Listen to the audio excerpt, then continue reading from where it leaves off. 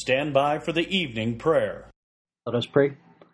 Almighty God, we pray that the U.S. House of Representatives will succeed in its attempt to prevent the IRS from acquiring funding to implement the new healthcare law.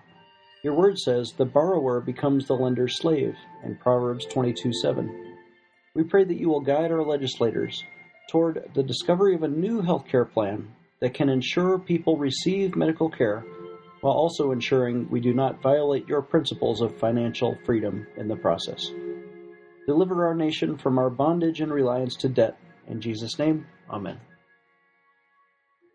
This is former Navy Chaplain Klingenschmidt.